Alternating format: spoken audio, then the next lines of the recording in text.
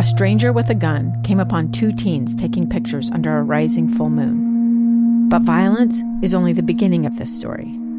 Sometimes I thought, there are no miracles. Yeah, there are, and this is a big one.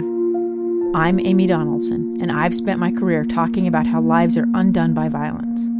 The Letter is a podcast about how lives are remade. Follow The Letter at theletterpodcast.com or wherever you get your podcasts. Time for the KSL In-Depth, and we're live with ABC's Alex Stone, who's usually in Los Angeles, but this afternoon you're in the heart of things in Washington, D.C., just in time to watch the security ramp up at the White House. What's going on over there? Yeah, so you come into D.C. right now, Jeff, and it looks like you're coming into a hurricane zone in that everything is boarded up, and the sounds around the city right now, you hear the pounding and the cutting of plywood and putting it all up.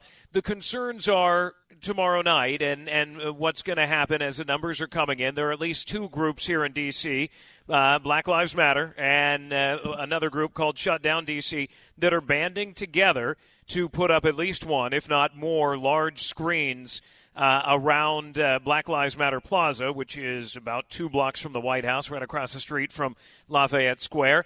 And they're saying that that's going to be their headquarters for tomorrow night. Police worry that things will get out of control as the night goes on. They have spent a couple $100,000 buying chemical irritants and less lethal munitions, and no days off for officers tomorrow, everybody on duty, and they hope that tomorrow will end up being calm. I asked one guy today, all right, so how do you see this going down? And he said, well, because D.C. is, as voters, typically more liberal, and because it's Black Lives Matter Plaza, that he says if Joe Biden wins, and he expects it to be like Mardi Gras, if Donald Trump wins, he expects there to be quite a few problems in this city tomorrow night. If we even know the numbers tomorrow night, there's a good chance, Jeff, that we won't know. I understand they're upping security meantime at the White House. Are they doing that right now?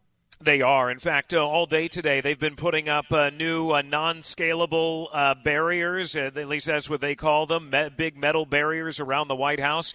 Really, it's you can't get more than about a block toward the White House right now. And they're doing it for several reasons. One, because of those protests going on. But two, we now know the president has invited about 400 people to the White House for an election night event tomorrow.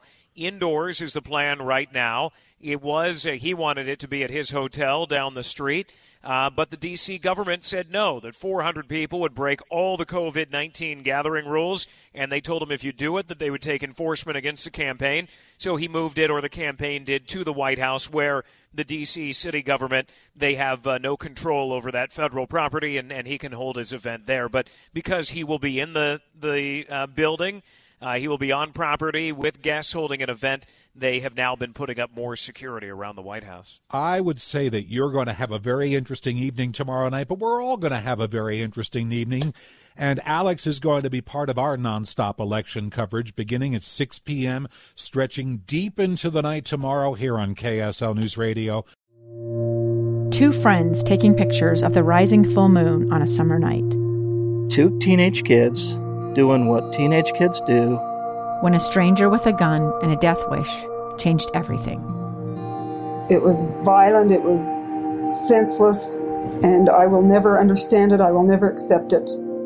I'm Amy Donaldson, and unfortunately, we're all too familiar with stories about how violence shatters lives. But what we rarely see is how they are rebuilt. In a new podcast, The Letter, we relive tragedy, but only so we can hear the rest of the story. The struggle to reclaim lives, the realities of grief, and the possibilities of forgiveness.